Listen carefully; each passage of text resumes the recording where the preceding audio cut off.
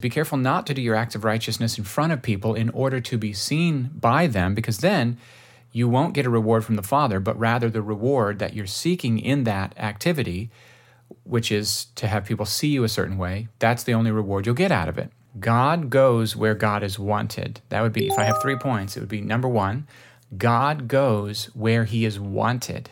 If you're invited to a party and then when you show up, you can feel that you were only invited because the hosts felt like they would look rude if they didn't invite you, but they didn't actually want you there.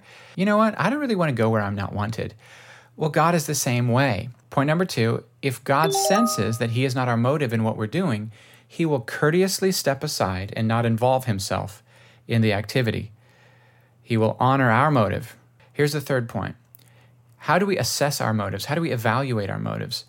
Asking yourself the question, what do I want out of this? What do I expect to get out of this?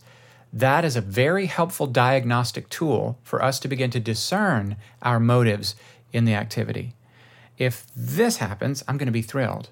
What does that tell me is my motive? If this happens, I'm going to be devastated. What does that tell me? I begin to ask myself this question.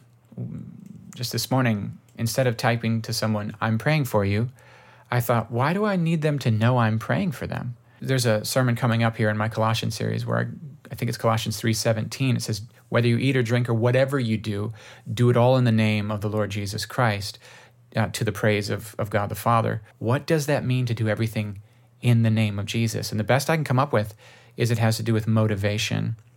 Do everything as unto Jesus, with the express intention that he receive it as glory, as worship, as affection, as love.